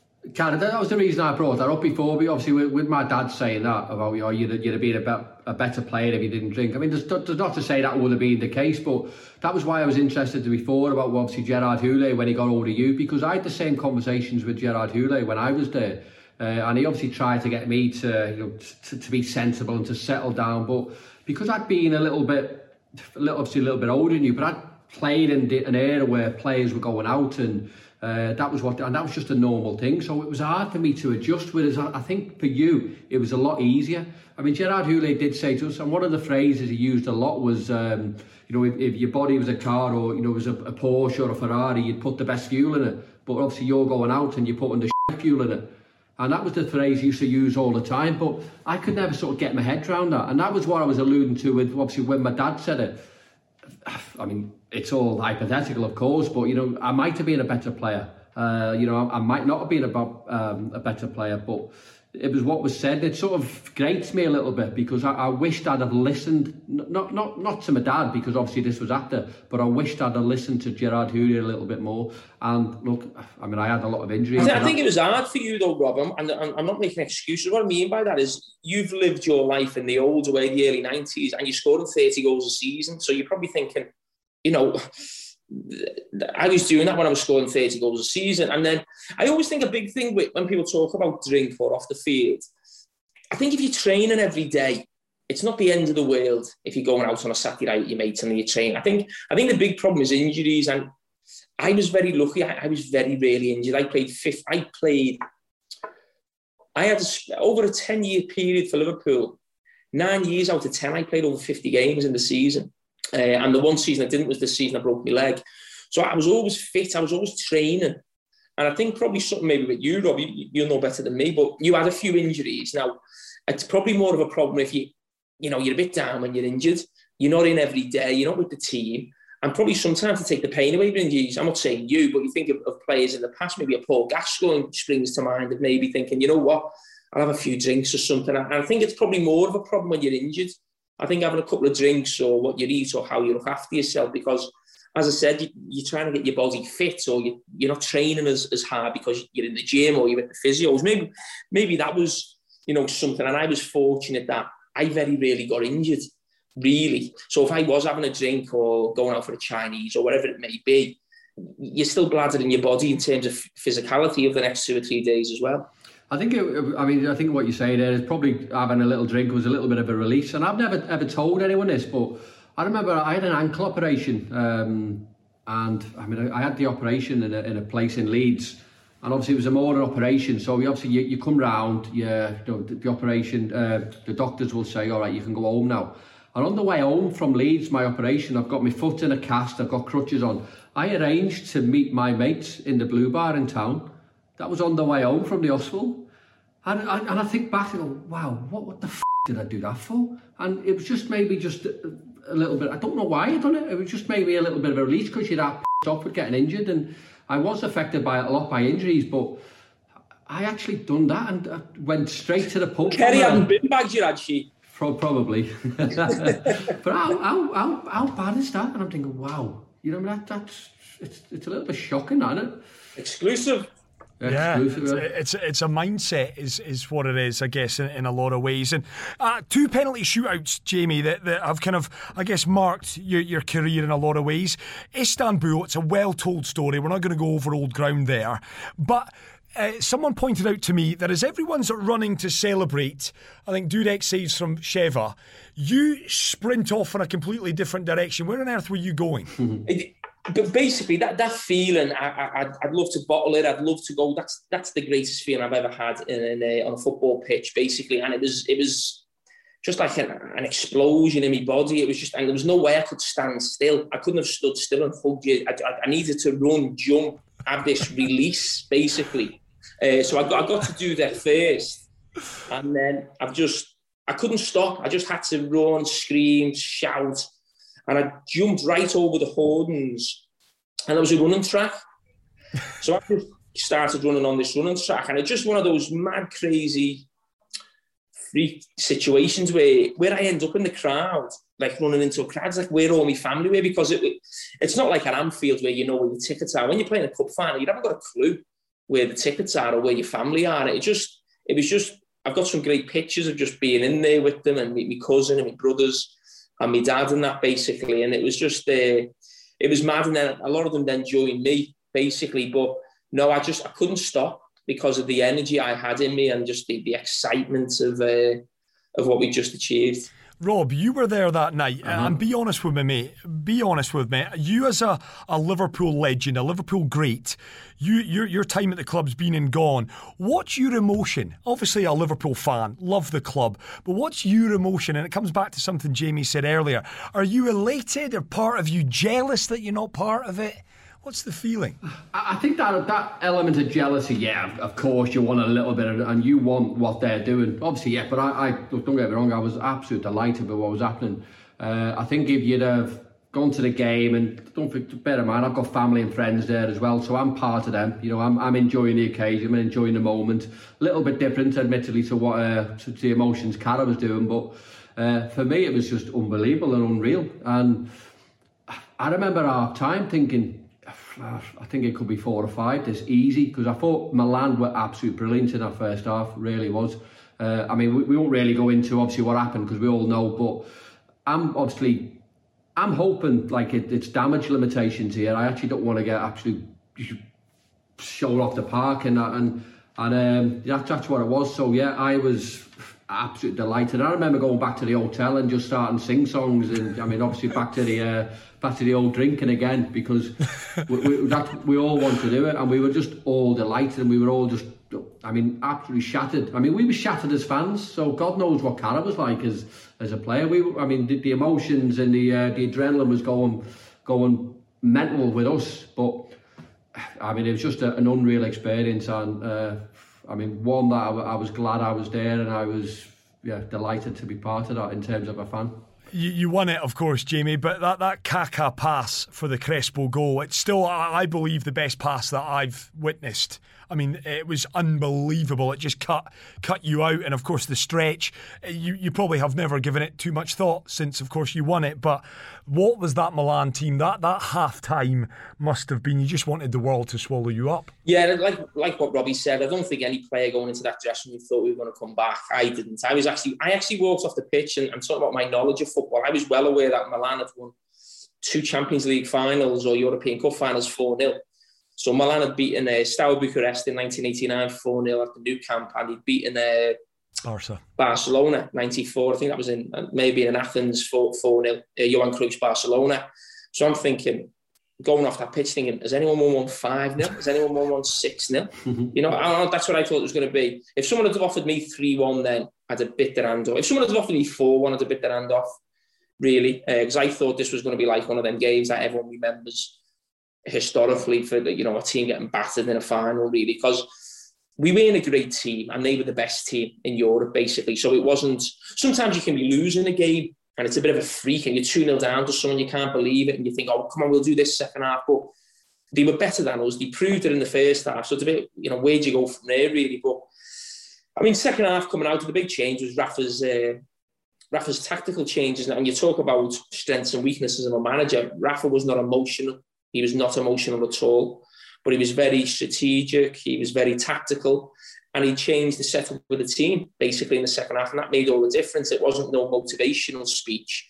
It was basically nullifying their threats that had killed us in the first half and causing them more problems second half. And you still need a bit of luck, and you need someone like Stevie Gerrard to do special things, really, and that's what it all was. What about Carragher? I mean, Chris just mentioned there about the pass. What do you remember about, and in fact, I don't even think Jersey remembers much about it, the save from Shevchenko in extra time? Or was it extra time? It was extra time, yes. Yeah, and the thing I can remember is the initial header. You're thinking, okay, he heads it. And then it was just one of those moments in time where it felt like the world stood still. And it's almost like waiting for Shevchenko to score. And it was almost, I can't remember it. And he's headed it. And I think even when I watch myself running back, because he got in behind Sami Hyypiä. So you're sort of running back, he heads it, and it's almost like everything just stops. And it felt like ages, but then before you know, the ball's over the bar, you're like, boom, you come alive again, really. And it's just a moment in time that I'll never forget that. And I think Andy Gray said on the commentary, you might as well write Liverpool's name on the cup now. But it did feel like one of those moments from that, basically, and it was just that was the big moment, and I'm convinced that had an impact on the penalties, because Shevchenko came into that game as like the best player in the world or the best striker, and it was a strike partner who got the 2 goals. I think Crespo got 2, and Shevchenko hadn't scored, and then he missed the chance for them to obviously win the cup, and then in the penalty shootout, he goes up and tries to chip the keeper. And I was like, and if you remember 2 years before, in 2003, he'd scored the winning penalty in the European Cup final at Old Trafford against Juventus. And he ran up and he just smashed it along the floor. And I almost think, because he hadn't been the star of the show, because he'd missed that chance, did he want to almost show how good he was in the penalty shootout somehow, to try and chip the keeper in the Champions League final, seeing when you're behind in the shoot, I thought was a really strange thing to do. Listen, I don't know, no one will ever know, it might be total rubbish what I'm saying, but I always think was that something in his head to do something clever to show how good he was, because it hadn't been quite the final and he'd missed that big chance. Carragher, compare and contrast that penalty shootout to 12 months, just over 12 months later, Gelsenkirchen, World Cup quarter-final. Now, Rob on this podcast has said his relationship with England, didn't enjoy it, good reason for that, because he wasn't playing. Proud to play for England, just not playing, therefore didn't get enjoyment. Your relationship with England first and foremost, but that penalty shootout as well in Gelsenkirchen, your thought process in the shootout, before, kind of during, and then, of course, after the aftermath, when you were one, unfortunately, of the ones that missed.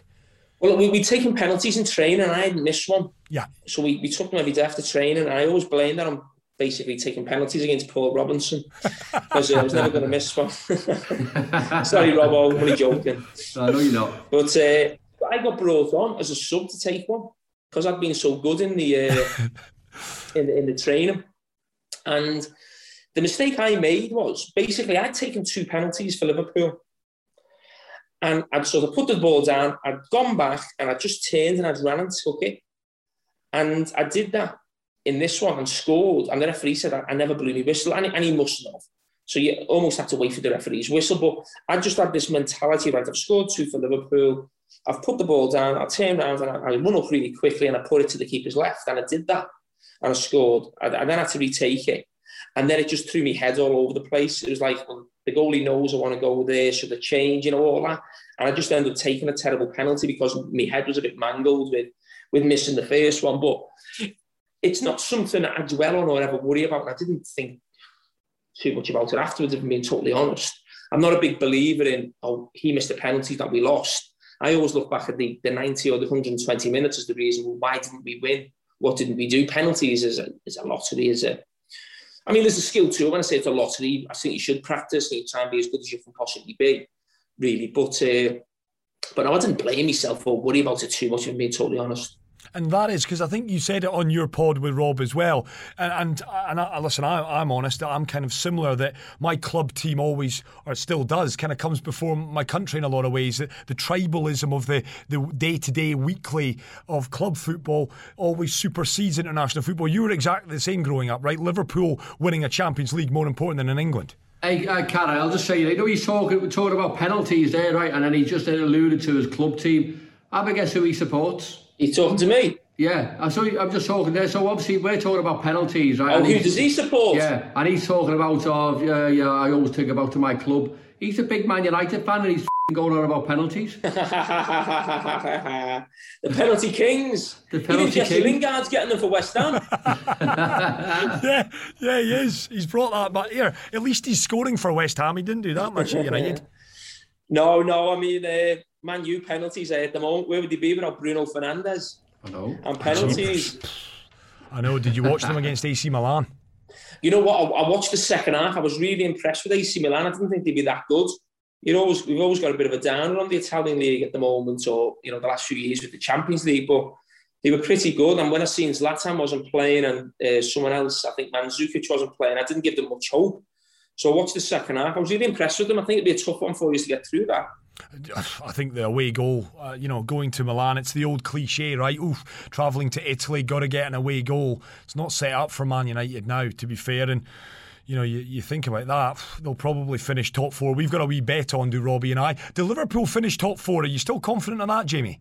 No, I'm not. I don't think they will. I think United, City, I think Chelsea will. I think there's one more spot, but I think with Leicester winning in the last minute at Brighton and us losing at home to Fulham, I think it's going to be tough. And with Leicester being out of the Europa League, I think that's going to be a big help for them as well, to be honest. So if Liverpool perform the way they have done against Leipzig, I still think they've got a chance. But we've seen this Liverpool performance 4 or 5 times now, and then we expect maybe 2 or 3 games on the bounce, and it's never really materialised in the Premier League. So no, I haven't got much hope or faith in making the top 4. I think Liverpool have to win the Champions League to be in it next season. But if Liverpool aren't to be in the Champions League, I don't want to be in the Europa League either.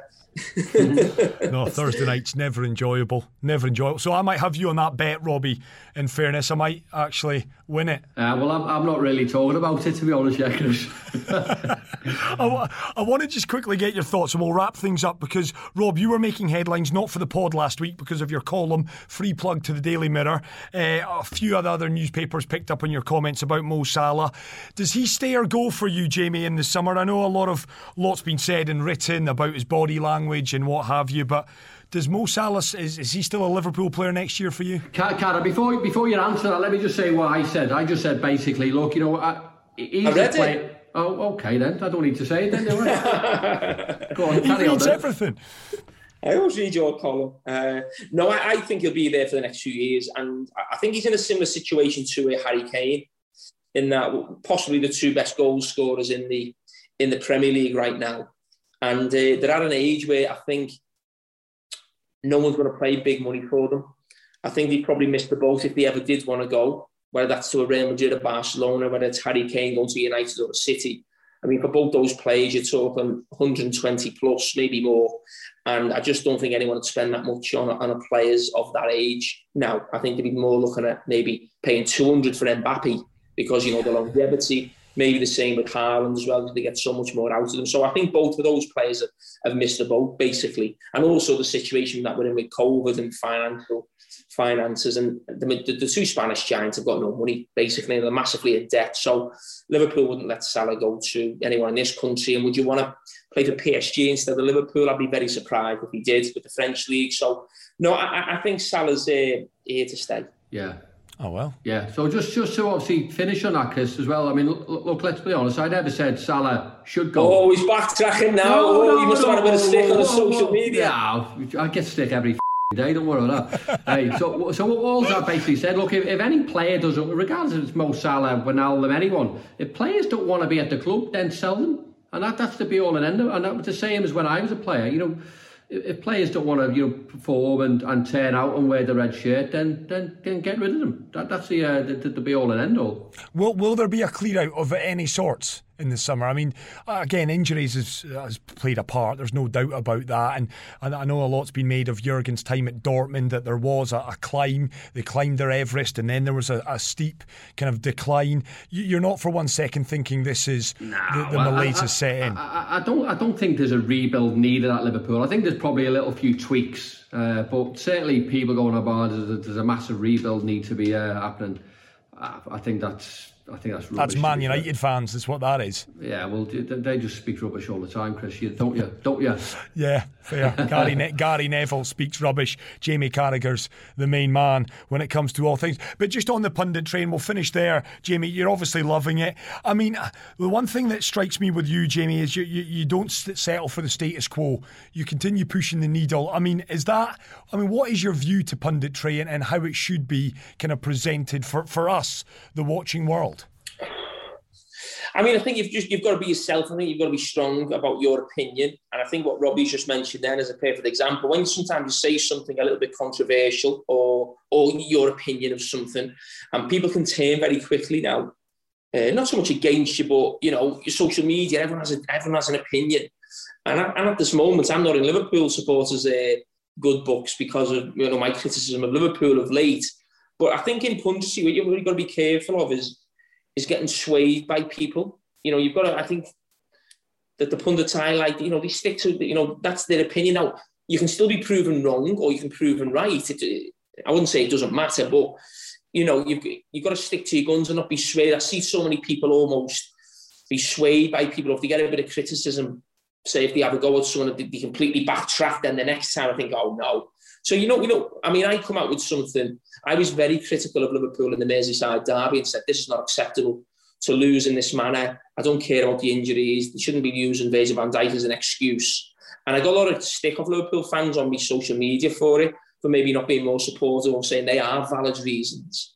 But I then qualified it on the Monday and basically said, if Liverpool fans aren't happy with it, well, they better get used to it, because the excuse for Liverpool at this moment about not winning the league is completely valid with the injuries, but it's not an excuse to lose to Brighton at home and Burnley and Everton at home. And to be honest, what's happened since, I think I'm not saying I've been proven right, but I think a lot of Liverpool supporters have now almost come round to that opinion in the last 2 or 3 weeks, because they've then lost to Fulham, Chelsea, Leicester away. You know, these are games that, certainly the Fulham game, even though it was a weakened team, to be fair, but no matter what Liverpool team goes on the pitch, you can't lose 6 at home. That's just like, it can't happen.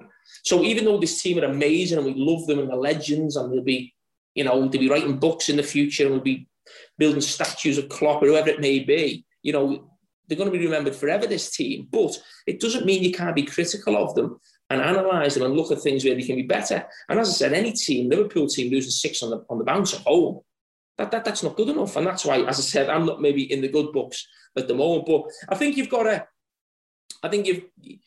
an interesting thing is how you deal with your own club. And that's a bit of a problem with punditry, because certainly with social media, football now is so tribal. So no matter what I say about Liverpool, if I say something positive about Liverpool, I'm biased.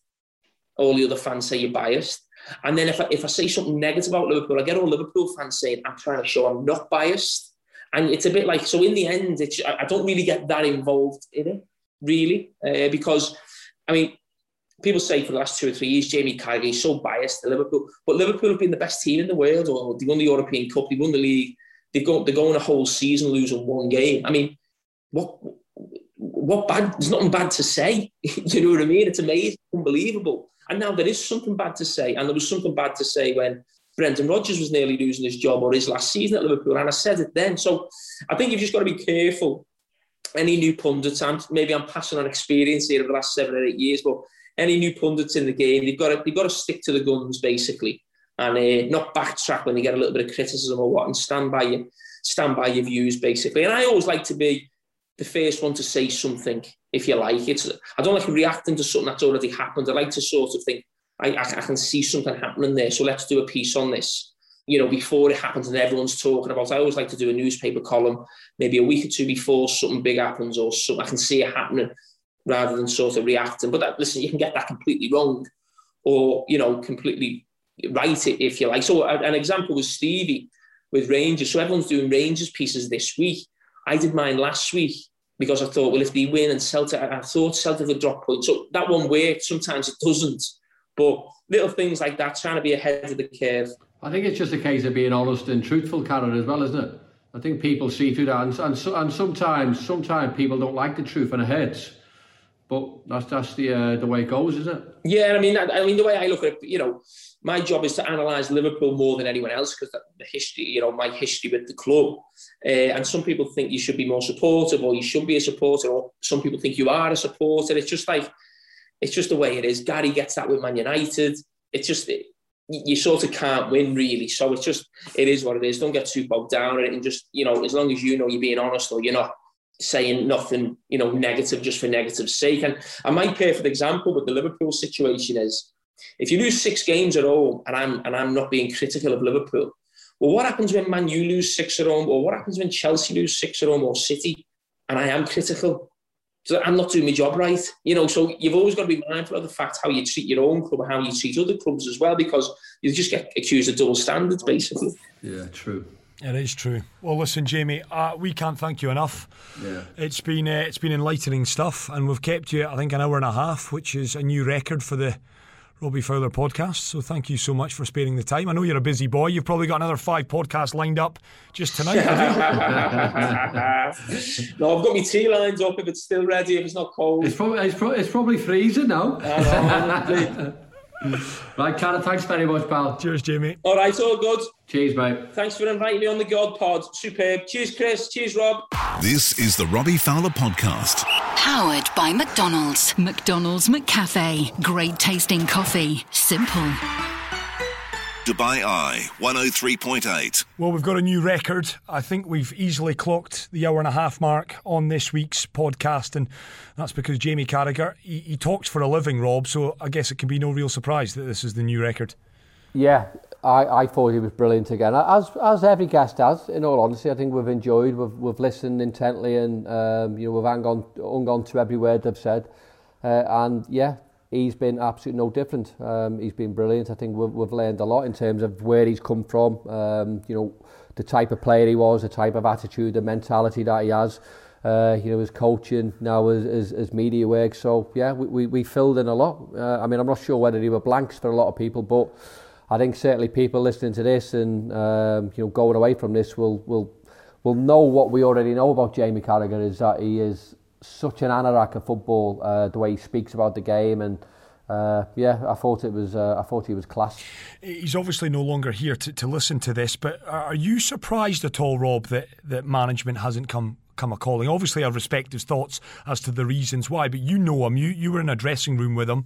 Is that a fair reflection? Do you kind of see the reasons why he hasn't moved into it? Yeah, I do see the reasons why, and I think he was evident in what he was saying about he would have liked to have gone into a coaching role, specifically if it was a Liverpool link, and that's why I was saying when he was talking, I'm all for that boot room type mentality, I think if he'd have been offered something, then or he'd have been offered something and maybe stuck to that, if you like, then we'd maybe talk to Jamie without the role of a media background. But he's gone into the media background, and look, he is very, very knowledgeable, and we all know that. But yeah, I was surprised that he wasn't a little bit more involved in football. But the media, as he said, was just something that just happened. And he's took it with both hands, and you've got to say he is probably one of the best about. Yeah, there's no doubt about that. He very much is. I'm not going to name names of people that could be doing with watching a little bit of Jamie to get a bit of an idea of actually how to. No, why don't you, Chris? Why don't you name names? Can he do that? Can he do that? No, no. I'll get in trouble for that. No, I know. I'm just being a little bit of a devil, mate. No, don't you worry. I'll maybe do that. I'll see if I'm feeling a bit braver next week. Just not you this don't. week. No, you don't. Hey, listen, that's not what we're about, is it? Well, we could be. We'll maybe change things up. We'll be a bit nastier as we move forward with this pod. Next week, more guests are coming. I say more guests. You'll tell me at probably Friday. Next Friday, you'll say, Chris, I've found someone. Let's do the pod. That's how it kind of works, isn't it? That's normally what happens, isn't it? I've got a couple lined up. We'll have a chat about that. But thanks, Rob. As always, great to be on the pod with you. Great to have Jamie Carragher. Episode 10 of the Robbie Fowler podcast. You can download it. Of course, many of you listen to this. I've already done that. Do subscribe. Do give us a rating. I think we're 4.9 out of 5 after 200 plus ratings. There's a fella who thinks my name's Jimmy. I'll take that all day long. You don't need to call me Chris. I'm happy with Jimmy on that front. He's a big fan of the pod. You can catch us as well. YouTube channel, Robbie Fowler podcast. Do watch all of our episodes up on there. We'll be back to do it all over again next week, and we'll hopefully get you a microphone that works as well, Rob. Yeah. Hey, I see you, Jimmy. Yeah, there's a bloke that's calling me Jimmy. Doesn't know my name, just calls me Jimmy. You're just getting it with a Jimmy all the time now. That's it, brilliant. Jimmy and Rob on the podcast. Listen, you can call me whatever you want. There's a few people doing just that. The Nobody, that's the other one I love. No, I wouldn't. No, that's rubbish. That. Come on, it's here. With Jamie Carragher, Robbie Fowler. I'm not feeling sorry for myself, Rob. I know my place in this pod. It's to make you. It's to bow down at the feet of God. Is what it is. Listen, we'll be back next week. Looking forward to it, Rob. You have a good week. You're still in lockdown in Liverpool, aren't you? Missing India. Yeah, a couple more days, mate. I think. Well, certainly me, because obviously getting back from India as well. So I'm still. I think. Well, we're all in lockdown in the UK. We all know that, but I have to isolation just because I've just come back from a foreign country as well. Yeah, indeed. Well, listen, good luck with that this week, and we'll catch up again next week on the Robbie Fowler podcast. Brought to you by, of course, McDonald's McCafe. Great tasting coffee. Simple. Thanks, Rob. See you later, Jim.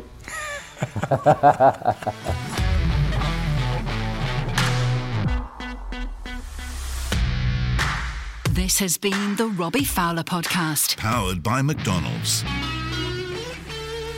Hear it again and more of our podcasts at DubaiEye1038.com.